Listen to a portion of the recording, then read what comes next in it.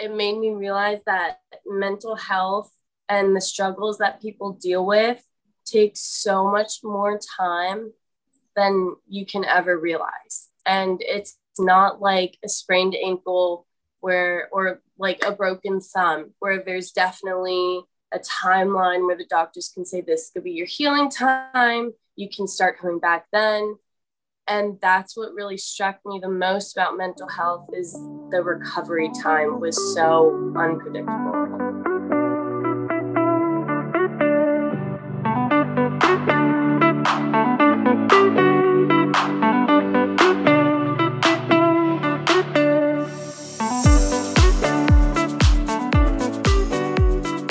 Hi, everyone. Welcome to Not a 10 podcast with Mary Griffin. I have my very good friend Maggie Lyons with me today.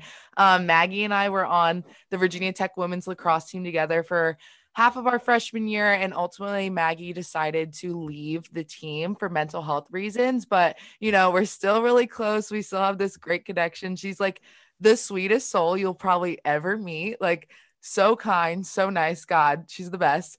But I'm just so excited to have her on and talk about mental health and her struggles, especially as a student athlete and deciding to leave the team. And I know that's a tough decision. So I think it's just really important for other athletes to hear and other people who are struggling with their own mental health.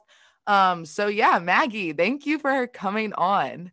Yeah, no, thank you so much for having me. I just think it's a good topic to cover with everyone, especially as athletes. Just to hear it from someone else is always nice.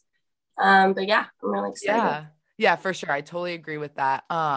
So do you just want to give us a little background of who you are, where you grew up, family, where sports came into your life? Yeah, for sure. So my family is pretty average. I have two older brothers, and then it's my mom and dad and I. I would definitely say that my competitive side came from my older brothers, and we were always playing sports in the backyard. And I just, at a young age, really developed a love for all sports and just being active. So once I got old enough, I started playing lacrosse and doing gymnastics and soccer and really everything. I mean, you know what it's like being a kid, and you just want to try everything you can, honestly. So I started lacrosse probably when I was in first grade. And this was really just to have a social aspect in my life, because I went to a really small middle school. So my parents knew that it'd be really important for me to get out there and meet everyone else. And I think that's pretty much the same for everyone as they're growing up, just to meet people and have fun and be active. So I definitely say that sports became really important to me at a really young age. Yeah. And like the thing you said about siblings, like, oh my God, I feel like growing up, I would get like so competitive. Like I would literally get frustrated if I Yeah. wasn't winning. I'd be like, are you kidding me? Like I'm done. I was like, I'm done.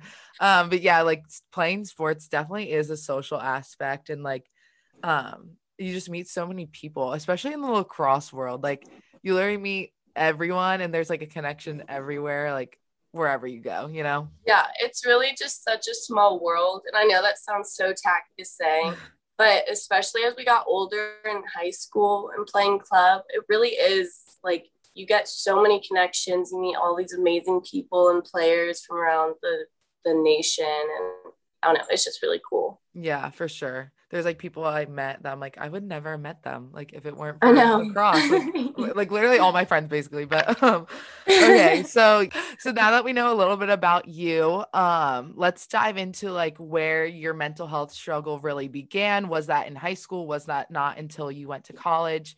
Were you diagnosed with things, just anything like that? Yeah. So in high school, I started having really, really bad anxiety and panic attacks. And I definitely knew from a young age that I was probably more anxious than other kids about little things. And just like I put a lot of pressure on myself to do better in school and sports and really just be the best that I could. And it definitely started taking a toll on me in high school. So I started meeting with my first therapist, maybe my sophomore year, for my anxiety. And we went over coping mechanisms, what I should be doing different, maybe if I'm not getting enough sleep, what other things could be like a trigger for me. And I remember she started mentioning lacrosse, and I was like, you're crazy. Like, this is my time to relax. This is when I'm with all my friends. That's definitely like, that can't be the reason for me. So I guess I started my battle with mental health then, because it was just, in my mind, a negative side to me that I didn't want other people seeing and I didn't want to accept for myself. And then eventually, when we got to college, it was literally the first 2 weeks when I started meeting with the therapist there one on one. And that's when I was diagnosed with severe depression, an eating disorder, panic disorder, insomnia, and just a bunch of things all at once. So I definitely say right at the beginning of college is when it really hit more. Yeah. So that first, like sophomore year of high school, that first time you're like, okay, I'm going to meet with a therapist, where did that decision like stem from? Did your parents like see how your anxiety was impacting you and they were kind of pushing you to go to see a therapist, or were you kind of like, I think I need to see one? Like, where did that decision come from? Yeah, it was definitely my mom, because I was like, I'm fine. I'm not going to meet with anyone. This is crazy. But then I started having panic attacks and I'd start shaking and my breathing was really bad and it just started getting a little out of control. So that's when she looked at me and told me basically that she scheduled me to meet with a therapist that she knew around here. I definitely was not supportive of it when I started, and I just had no desire to go whatsoever. So, yeah. Wow. So you said you were like always aware of your anxiety, even from like a young age. So when you got to college and you were diagnosed with depression and those other things, was that something that you always kind of in the back of your head knew that you were dealing with, but didn't want to address it? Or was that like kind of like a shock that you were diagnosed? I remember it was a massive shock for me. I definitely knew I had an eating disorder just because I was pretty self-aware of that, but it was hard for me to hear it from someone else, especially because I didn't want them to notice. So that was not as much of a surprise. And then the panic disorder obviously stemmed from my anxiety. But when they said I had severe depression, I remember saying in the meeting, I was like, no, I don't. And they're like, that's like big denial, Maggie. Like, Yeah. this is definitely severe depression. And I just remember every meeting from then on, I was like, you are crazy. I do not have depression. Like, I'm not, because I never had days or months or weeks at a time where I just couldn't get out of bed. And I was like hating life for this negative person. And to me, that's what I thought depression was. And I think it's just not being aware of the full aspect of it, I guess, and how many different roles it can play. So I kind of denied it because I was like, I'm not a negative person and I don't hate my life and all of these things that I definitely think play into this stigma of mental health and all these disorders, especially if you don't know the full story. There's just things that you assume from the very beginning.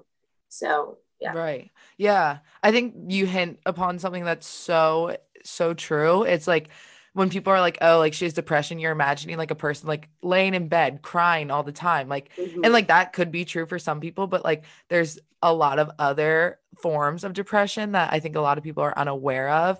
And I think that's just super important to get out there because like it's that thing where people look at it and they're like, oh, well, you don't seem sad. Like, okay, yeah. Like I don't seem sad, but like maybe like you don't know what's happening the rest of my life when you're not with me, like, or what I'm doing. Like, yeah. And that's so true.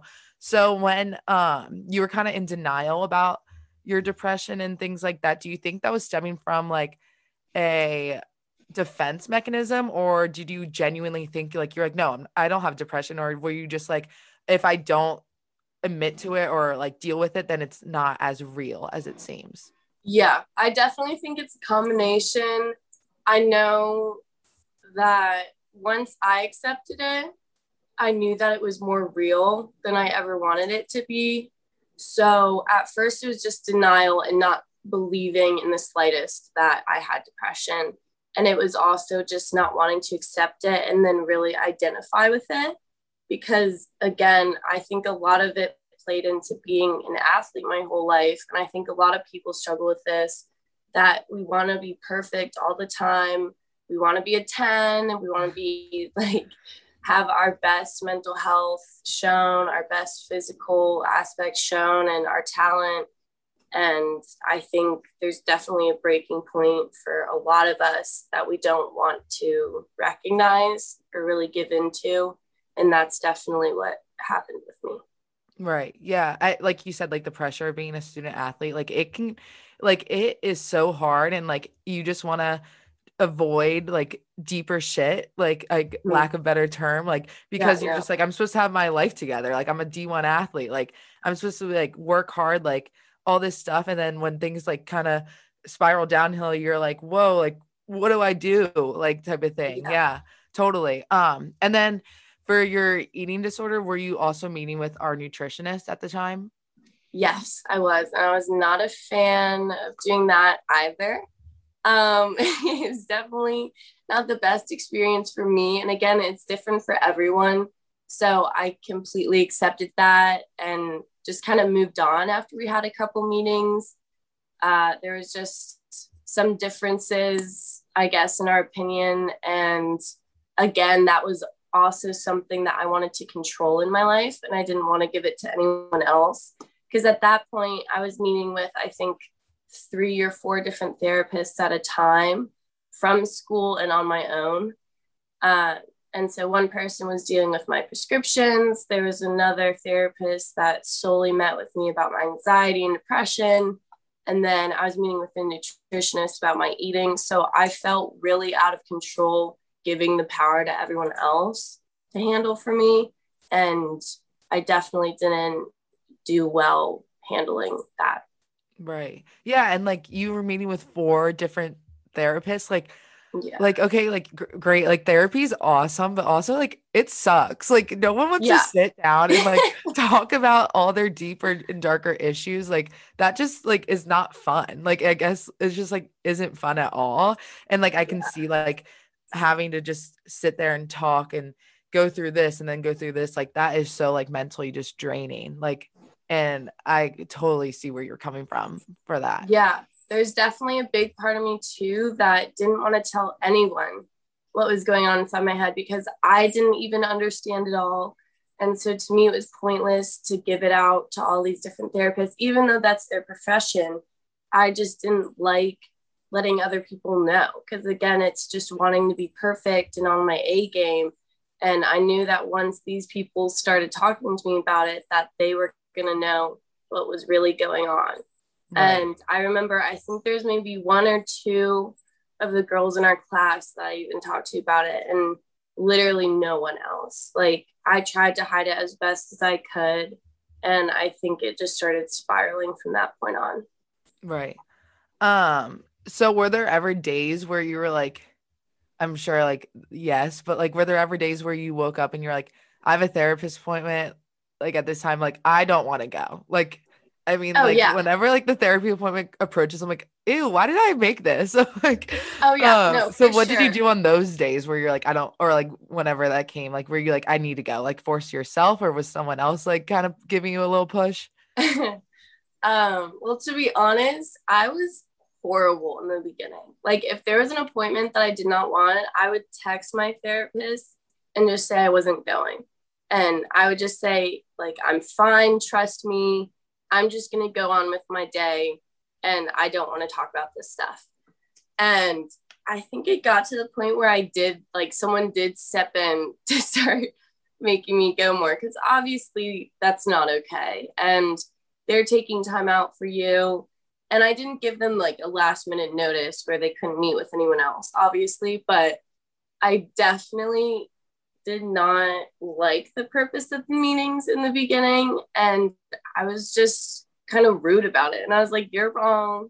and I know what to do for myself, and I'm just going to go on with my day. Mm-hmm. So yeah, in the beginning I was definitely awful, but yeah, it's like putting a guard up and being like reluctant at first. It's hard. It's really hard to just like sit down and open up about all these things that you don't really want to talk about, and you are busy trying to convince yourself that you're okay, and like convincing yourself and trying so hard to cover it all up. Like yeah. that is when like things can get really like bad and like spiral down. So let's transition into talking about how lacrosse came into all of this, like your mental health. And so how did playing lacrosse in college like impact your mental health overall? Like I know we play lacrosse, it's supposed to be like this great like fun thing and like a escape, but like also it can impact your mental health. So how did that look like for you? So I think the unique thing, or I guess a little different with my story, is that I didn't want to quit really. And the lacrosse in the beginning, at least, really was release for me and just a relaxing time of my day. Obviously, not relaxing because it's stressful and we're getting yelled at and have to do all these things. But it was kind of an escape because I was so focused on getting the drill done, focusing on my position and doing my best that I wasn't listening to what was in my head. Like I completely escaped from my head. So that was definitely good for me in the beginning. And then I think once I started my meetings more regularly with all these different therapists, that my mental health really started coming through more in my play. And that's when it started going downhill because the coaches noticed, I noticed. I know a couple of our teammates would talk to me after practice and be like, I know something's going on, or you just don't seem like yourself. And that I think is the point where I was like, oh shit, because my lacrosse game all of a sudden wasn't the best that it could be, and I didn't have that to rely on because everyone else started noticing, and my mental health was really just breaking through, I feel. And one of my therapists said it's like a water bottle that you're filling up, and then if you don't have any outlets or release the water out, it's just going to burst at one point. And that's definitely what I felt like when my game started going downhill. Yeah. So, yeah. And like athletes, like we put so much worth in our game, in our play. And like if we are playing good, like and we're getting time and all this stuff, it seems like life is like awesome. Like we're like, okay, like lacrosse is good. Like someone said it, like if lacrosse is good, like life is good. exactly. And I mean, like that's just a harsh, like and frustrating reality of being like, okay, like my mental health is like impacting my play. Like that is just so hard. And so what were the next steps like after that, once you realized that was why you were playing bad was because of that you weren't playing bad. You're a great player. Like trust me, I played with you, but why your play declined. What were the next steps? Yeah, I definitely started taking my meetings a lot more seriously because I knew that if lacrosse was being jeopardized, I had to step up my game with my mental health. So I went to all my meetings. I think I had one every single day of the week with multiple therapists at a time. So it was really draining, because I mean, what our schedule is with training and then practices and classes. It just gets to be a lot, but I was willing to put that time in because I didn't want lacrosse to keep going downhill for me. And then I started medications. And I think I was on maybe 5 or 6 different medications to address my anxiety and depression. And some of them I was put on all at once. And I remember thinking that this is kind of crazy. Like, this is a little much for me. Yeah, like not easing you into that. Like you're just taking a bunch of medications. Yeah. And so obviously they're the professionals, and I didn't want to question it. I didn't want to think that maybe this was too much for me. So obviously I did everything. And then we started upping the dosages. and it just got to be a lot. So you start these medications, and I know with certain medications there's different side effects and they impact every single person differently. So I know one of your side effects was suicidal thoughts. So what did that look like? Did you know it was the medication that was causing that? Who did you turn to? Where did you go when you started having these thoughts? Yeah, so before I started any medication, I remember my psychiatrist was obviously telling the sports med doctors what their plan was for me and filling them in so that everyone was kind of on the same page. And I remember our trainer, Anne, who I absolutely adore, pulled me aside and told me that one of the medications they were going to put me on for my depression had suicidal thoughts as the biggest side effect. And I remember just being like, okay, like, I hope that doesn't happen, but okay. And I think she just kind of hugged me and she's like, seriously, like, if these thoughts start happening, you need to come to me right away and we're going to help you. And you need to know that it's the medication and it's not you and all this stuff. Because I know that there had been a couple other athletes in the past from various sports that had been on the same medication and had those side effects reported. So it was definitely scary. But then, and wait, and like from a medical standpoint, is it just like these like can really, really help you? Is it like we're just gonna take a risk and see what happens, like type of thing? yeah, I remember when she told me that, I was like, why do you even try these on people Yeah, if that's the biggest side effect? Like, that just seemed crazy to me because I was like, this could either dramatically help me or make me so much worse. right. And obviously, that was just a risk we had to take at that point. But yeah, I was definitely surprised by it because I don't know how all these medications work, obviously. Like, I'm not educated in it. So, again, I just didn't really question it as much as I probably could have. But I went along with it. And then it's probably a month into the medications, I did start having suicidal thoughts. And there was just a bunch of little things that kind of started popping into my head. Um, and I would notice on the way to practice, I was dreading going, which I had never really felt before. And then all these thoughts about, well, what if this happened to me or I did this to myself?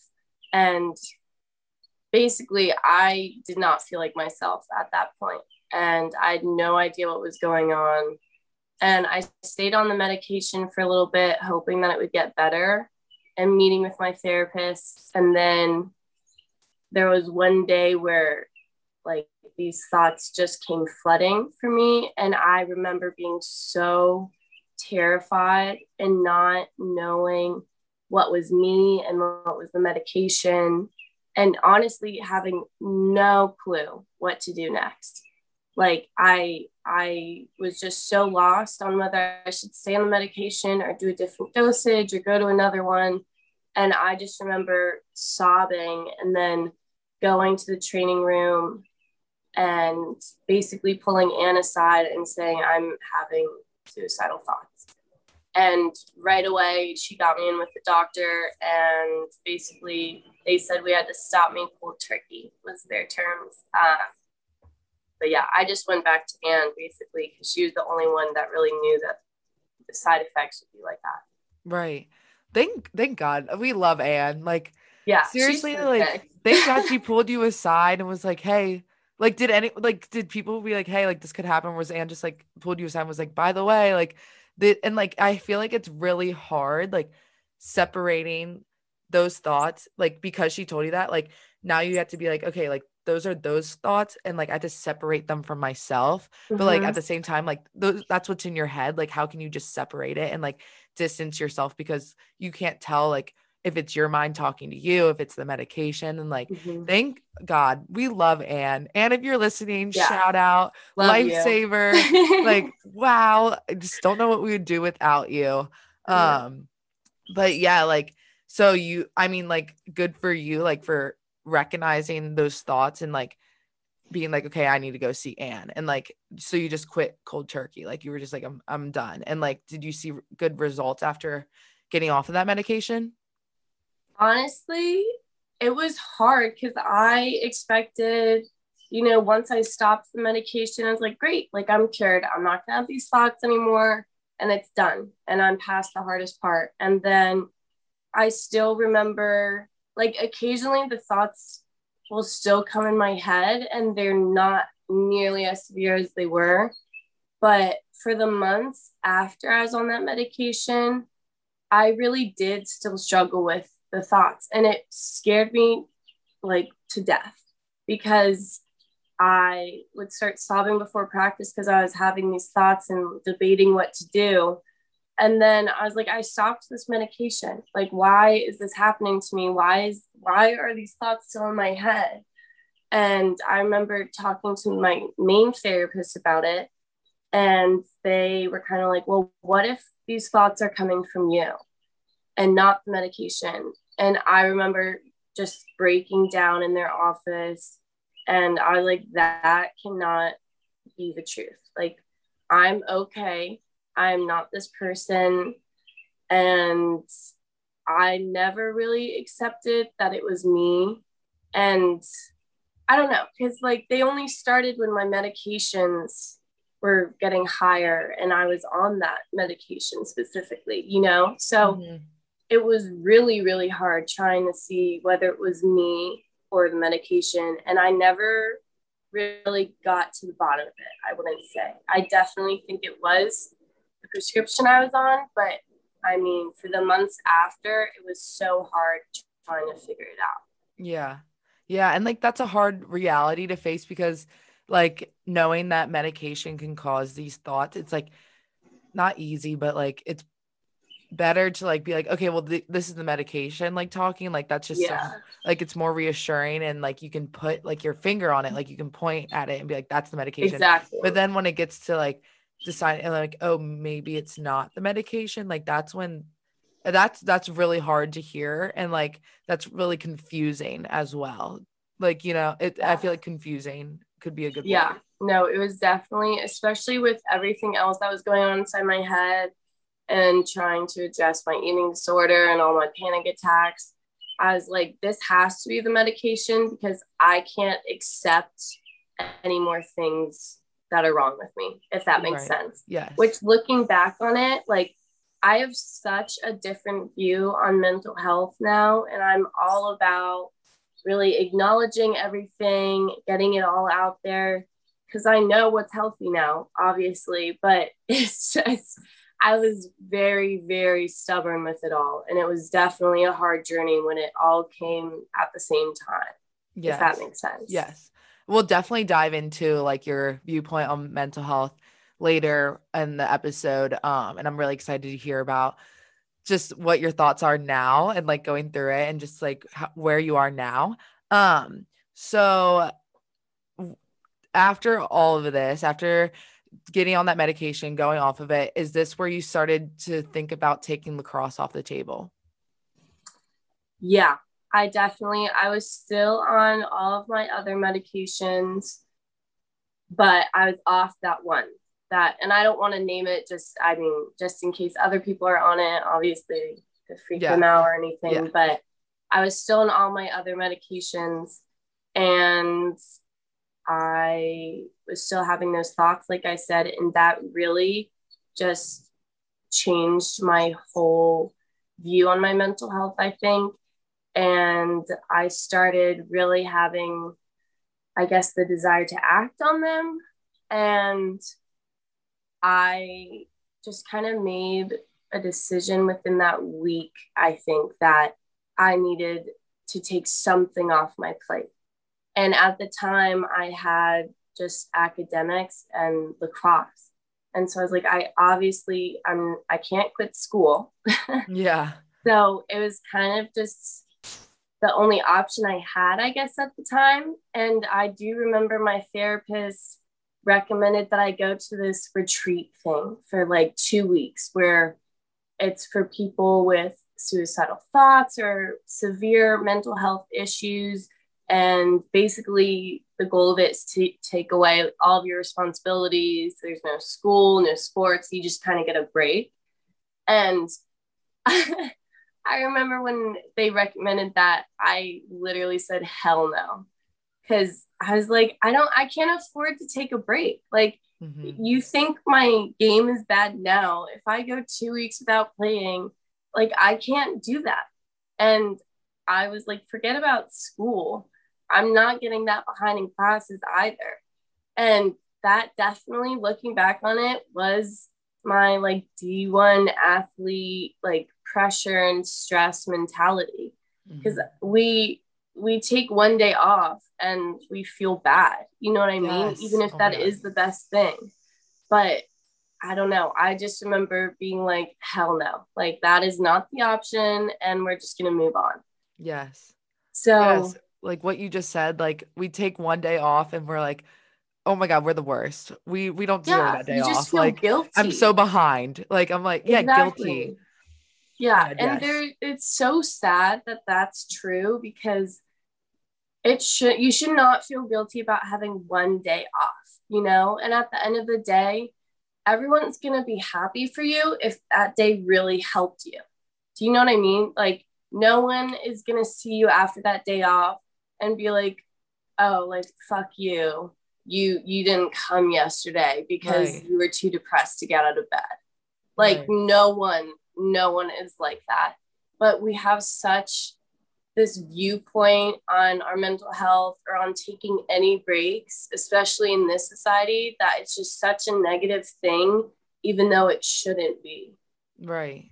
And like, I think we're trying to get to the point of treating mental health the same as physical health. Like, obviously we're not there, but I think that's the ultimate goal. And like, that can look like just like calling our trainer and just being like, hey, I'm having a really bad like mental health day. Like, I'm going to miss practice. They would let you miss practice. They would make you miss practice if you had a fever. Like, and like, what's the difference? And like you said, like, if you do miss a day or 2 days or however long because of mental health, like no one should, but I believe no one would be like, well, that like, screw you. Like, that sucks. Like, why do you get a day off? Like, I really deep down hope no one would react that way. But I do think that's super important from like an athlete's perspective.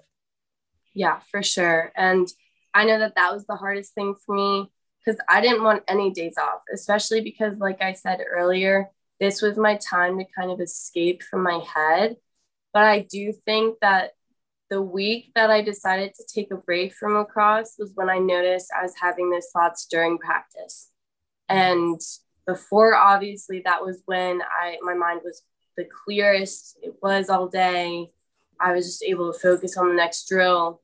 But then at a certain point, I was still having these thoughts, even when we were playing, which obviously I couldn't focus on the game anymore.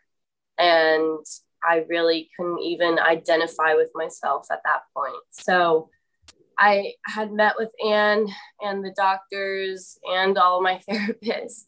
And basically, it was their idea to take a break and to take something off my plate so that I could just have more time to focus on my health and meet with them. And that's basically when I met with the coaches, and they had been filled in from Anne, I believe, or from one of the doctors, because they didn't know either, because I was definitely not going to tell them any of that. And they were very supportive about me taking a break. And yeah, I think for the next couple of weeks, I would go to the training room. I wasn't attending practices or games or anything like that. I just was focusing on meetings and my medications and finding the best option. Right. So you didn't like jump right in and you're like, I'm quitting. Like, I need something off my plate. You just decided to approach it in a way like, okay, like I'm going to take a break. Like, I have the option of coming back. Exactly. And again, I was very reluctant about quitting at all. Like, that is the last thing I wanted to do. And I know for some people, they just lose the love of the game, or it's just not as fun as they thought it'd be, whatever. But I absolutely loved my time on the team. Like, I love all of our teammates. Everyone is amazing, as you know. And I didn't want to lose that. And I felt like if I quit, then I would lose all of my best friends that I had made and anything that was important to me my whole life, basically. So it was definitely really hard trying to make a decision from there. But again, I was on maybe 3 new other medications. And I was meeting with more therapists off campus, and nothing was improving. And I expected that a week off or my little break would really just make me a whole new person, and I'd come back and ready to play again and act like I was cured. But it made me realize that mental health and the struggles that people deal with take so much more time than you can ever realize. And it's not like a sprained ankle or like a broken thumb, where there's definitely a timeline where the doctors can say this could be your healing time. You can start coming back then. And that's what really struck me the most about mental health, is the recovery time was so unpredictable. Yeah, that's so true. There really is no timeline to healing and dealing with things like that. So your first initial plan was like, okay, I'm going to take a week off. In your head, you were like, okay, week off, I'm going to come back in a week. Like, that's it. So where or like what led to the week off turning into a longer period off? Yeah, I think that's, I played in a couple of the games, or obviously traveled with the team and loved it. And then after that week break is when our bigger games started coming up, and it was a lot. It was just like a way more busier schedule. And I really had to meet with my therapist and evaluate myself and the point that I was at. And at that point, I mean, I was traumatized from all these thoughts. And I felt like with the break that I had, I could process more, and processing sucks. Like, yes, amen. everyone can agree to that, because that's when you're really accepting everything that's happened. And I was just scared and sad, and my life felt so unpredictable, and I couldn't identify with myself, that I knew I wasn't at the point where I'd be ready to really play at the best level that I could. And I was terrified of letting the team down, or having my teammates know that something was up, or just be like, what are you doing? Like, you suck right now. So, which obviously, I mean, our teammates are not like that. But in my head, I was like, I'm letting everyone down right now, and I don't know what to do. Right. So, yeah, at that point, I think is when I decided maybe a break from the rest of the season would be best. And then I always kept it in the air about going back. But I mean, I'm still struggling with all of this mental health stuff, which sucks, because I miss everyone and I miss playing. But that was the point at which I knew I had to take a longer break than I expected. Yeah. I mean, it's such a hard decision, like saying goodbye to lacrosse. Like, obviously you're not totally like, you're still on the, I still like to say Maggie's on the team, and we still like to include you in all the fun things and talk to you and whatever. But it is kind of like it's like heartbreak. Like, you'd say goodbye to something that you've had like your whole entire life. And I think that is just so hard. And what's like also unique to you is like, I didn't want to quit lacrosse because I fell out of love with it. Like, I quit because this was like my mental health. Like, this was serious. Like, this could ultimately be life or death. Like, and I think that's just such a hard thing that you had to go through. And I'm just so sorry that you had to ultimately pick and choose like your love of lacrosse or mental health. Like, that is just a tough decision. Yeah. And I felt like when I quit, I just felt so guilty, because I didn't fall out of love with the sport. And I wanted more than anything to be back on the field with everyone and doing what I love the most. You know what I mean? Mm-hmm. Like, we play from such a young age, and then there's tournaments every weekend, and you jeopardize so many things growing up just to play and just to be there doing what you love the most. So I just felt guilty and sad that I had lost that part of myself.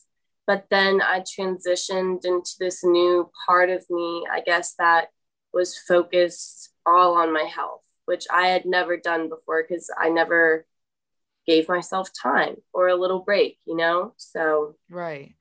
How do you deal with not having that like lacrosse aspect in your life again? Like, I know you said you still get like sad about it, but like, do you think you put your energy towards like your health, what you just said, basically? yeah, I remember when I officially packed up my lacrosse bag and I was putting my cleats in and my gear, and Timmy was actually packing with me, and I was bawling because it was a heartbreak, and I was giving all of my gear back, and I just felt like I had lost the most important part of myself. And so moving on for a long time, I kind of resented myself for it because I just looked at myself as someone who was weak and who had to quit because they couldn't move past some of the things that they needed to. And it took a really long time to accept that that was really, in the long run, the best decision for myself. But I really did resent myself for the longest time. And I still occasionally will just see myself and regret some decisions I've made and just see myself as weak. But it's so hard to really move past those thoughts in the mental health aspect and just say, look, like I'm putting my health first. I'm gonna try all these different coping mechanisms and different things to help. And so it definitely took a long time to really get to the point where I kind of am now, where I can accept my mental health isn't going to be the best, but I'm still trying to find ways and practice things that can help me. Yeah. I think like what one false like connotation with ultimately deciding to leave a sport or quit something for mental health is that the instant you quit or the instant you let it go, like there's this like sigh of relief, like, and it's just like, all right, now I'm good. Like, but like, obviously that's just not true. Like quitting is like step number one, but there's a lot of steps moving forward. And I think that's just something that a lot of people don't really understand is like, okay, she quit. Why isn't she just like better? Like what? And like, I'm Yeah. sure like that was an internal struggle too. So I think that's something that a lot of people have the wrong idea of. Yeah, definitely. And for me, even I had all the wrong viewpoints on mental health. And like I said before, like I completely looked at a quote unquote depressed person as this negative person, hating life, crying all day, like, and anxiety I identified with. But all these different mental health points in my life were so hard to identify with. And I think for a lot of people, you really have to go through it to understand it. And I was one of those people that thought once I stopped the medication that was giving me my suicidal thoughts, that I'd be back on the field in no time and doing what I love. And when that didn't happen, again, I mean, it just made me realize how serious it was and how much time it would take for me. And I still struggle today, but I accept it way more now than I did before, that it's just a process. Yeah. I think that's a really good segue into the next discussion of let's talk about like the stigma behind mental health. I know like I relate to you in the aspect of like being in denial, like obviously for different things. Like I wasn't dealing with my mental health in the same way you were, but like being in denial of things just because you don't want to process them or just because you don't want to face the Yeah. reality of the situation. What, looking back on that, like where are you, what are your thoughts on mental health now versus back what your freshman year? they're completely different now. Even when I started meeting with my first therapist in high school, I resented anything wrong with my mental health, if that makes sense. Like if someone brought up anxiety or depression or eating disorder, all these things, I was like, that is a sign of me being weak, and that's not okay.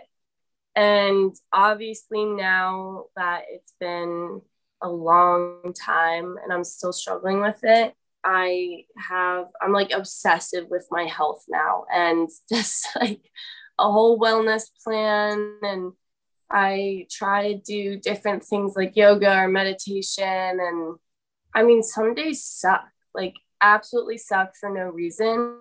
And it still confuses me, but I have a much more holistic view on it now, I think. And I'm only on one medication now. And that was a big thing for me, was that I absolutely hated being on 5 medications at once. And I don't like the chemical aspect of it all, whatever. And so I very much am focused on it now. And I always go on Pinterest to like look up these videos of the best recipes to help with your health, or like all these different meditations and tricks to help with the mental aspect and your anxiety of day-to-day life. And I definitely try and address it myself. And I've taken back all of the control that I felt like I've lost.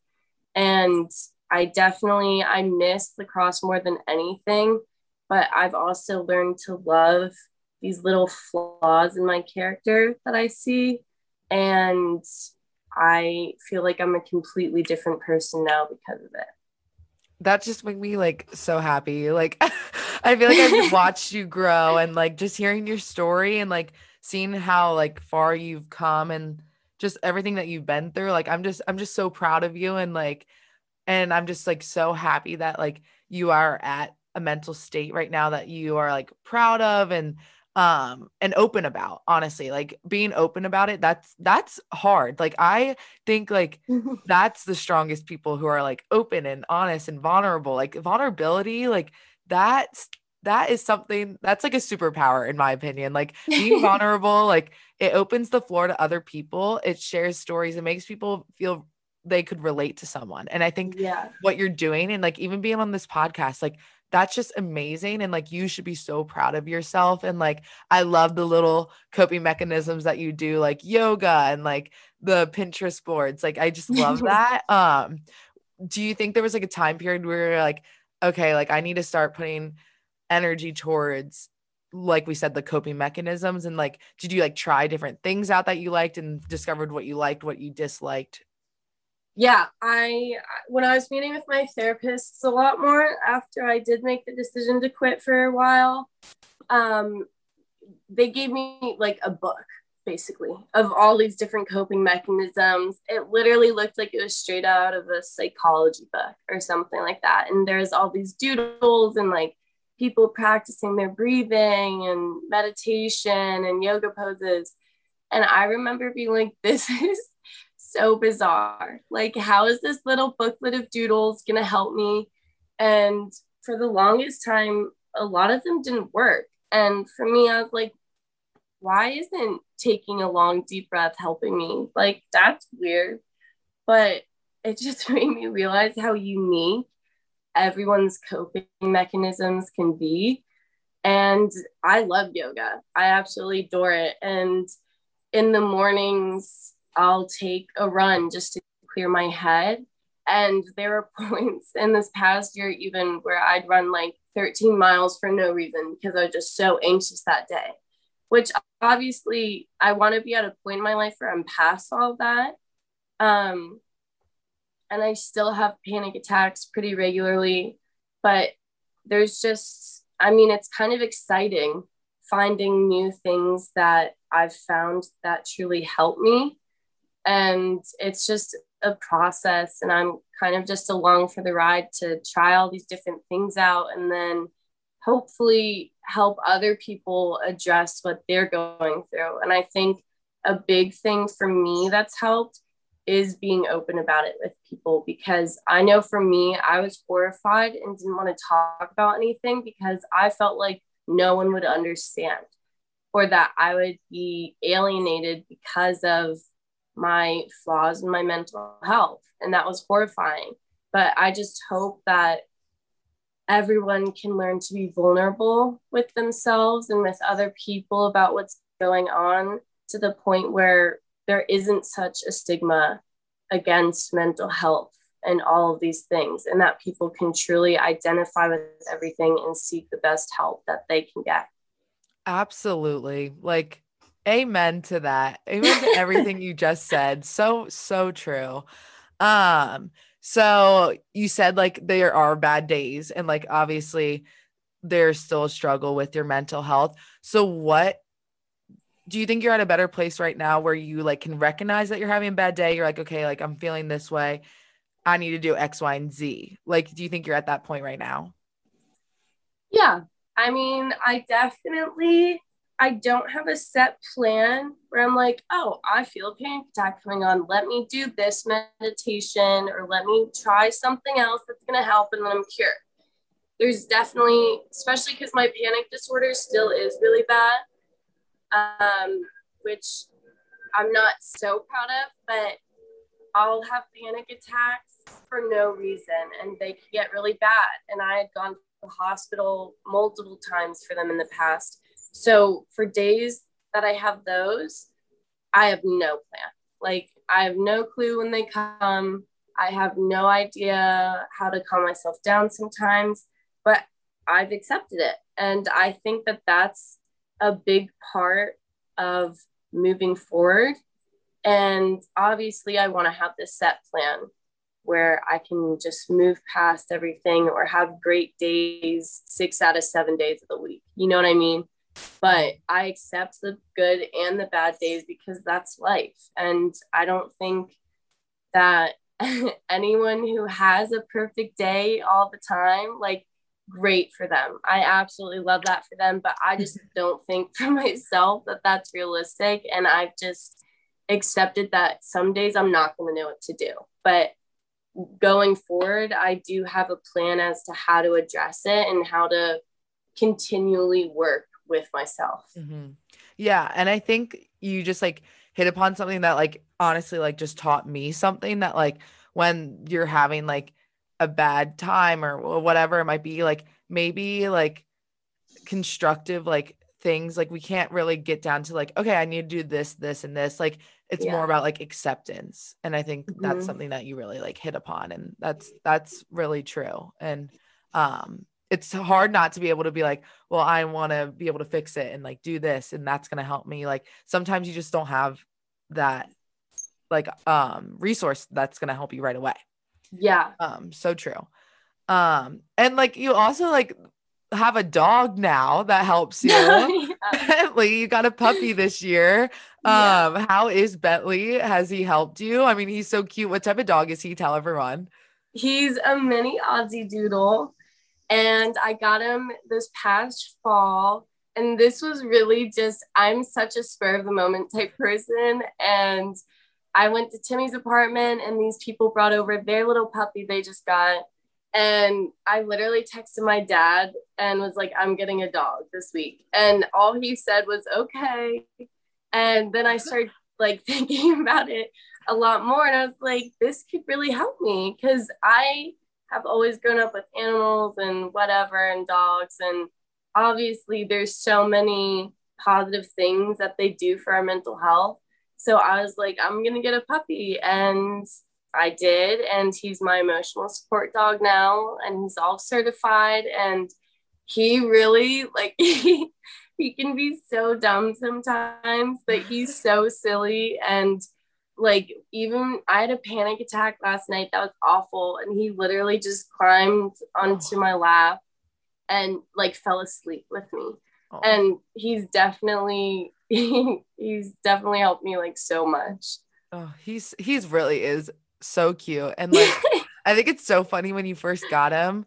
I was like, Maggie, like, do you have a crate for him? You're like, no. You're like, he's sleeping with me. I was like, this dog is about to be a baby. I was like, this dog is about to always be around Maggie. I was like, this dog's about to be treated like a princess or like a prince or whatever.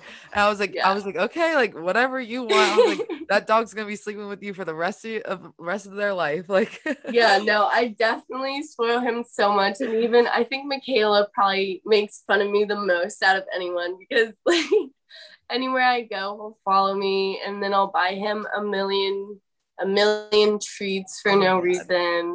But yeah, that's another thing that I think really helped me, as dumb as it may sound to some people, like having him at school with me when I'm stressed or sad. He's just perfect. And I think for a lot of people that is the answer. And it's just made me so happy that I do have him now. Yeah. Oh, we love Bentley. So cute. So cute. I mean, he's like a treat for all of us. We're like, I need a dog today. I'm gonna call Maggie. Like, I need to go see a dog. I love that. I think he's definitely, like, so many people, especially in the beginning, would come straight from practice to my apartment and be like, I straight need from Bentley practice. Right now. Yeah. Had a bad practice, and he was a puppy. So true. Oh my God. All right. Last little thing. If you had the opportunity, and you someone might be listening that can relate to you. If you had the opportunity to tell someone who may be a student athlete, may not even be an athlete in general, who's struggling with their mental health, what would you want to tell them if you could? I would probably tell them that everything's okay, and that they're not the only one that's going to be going through what they may be going through right now, and that there's so many resources that they can turn to, and really that they're not alone.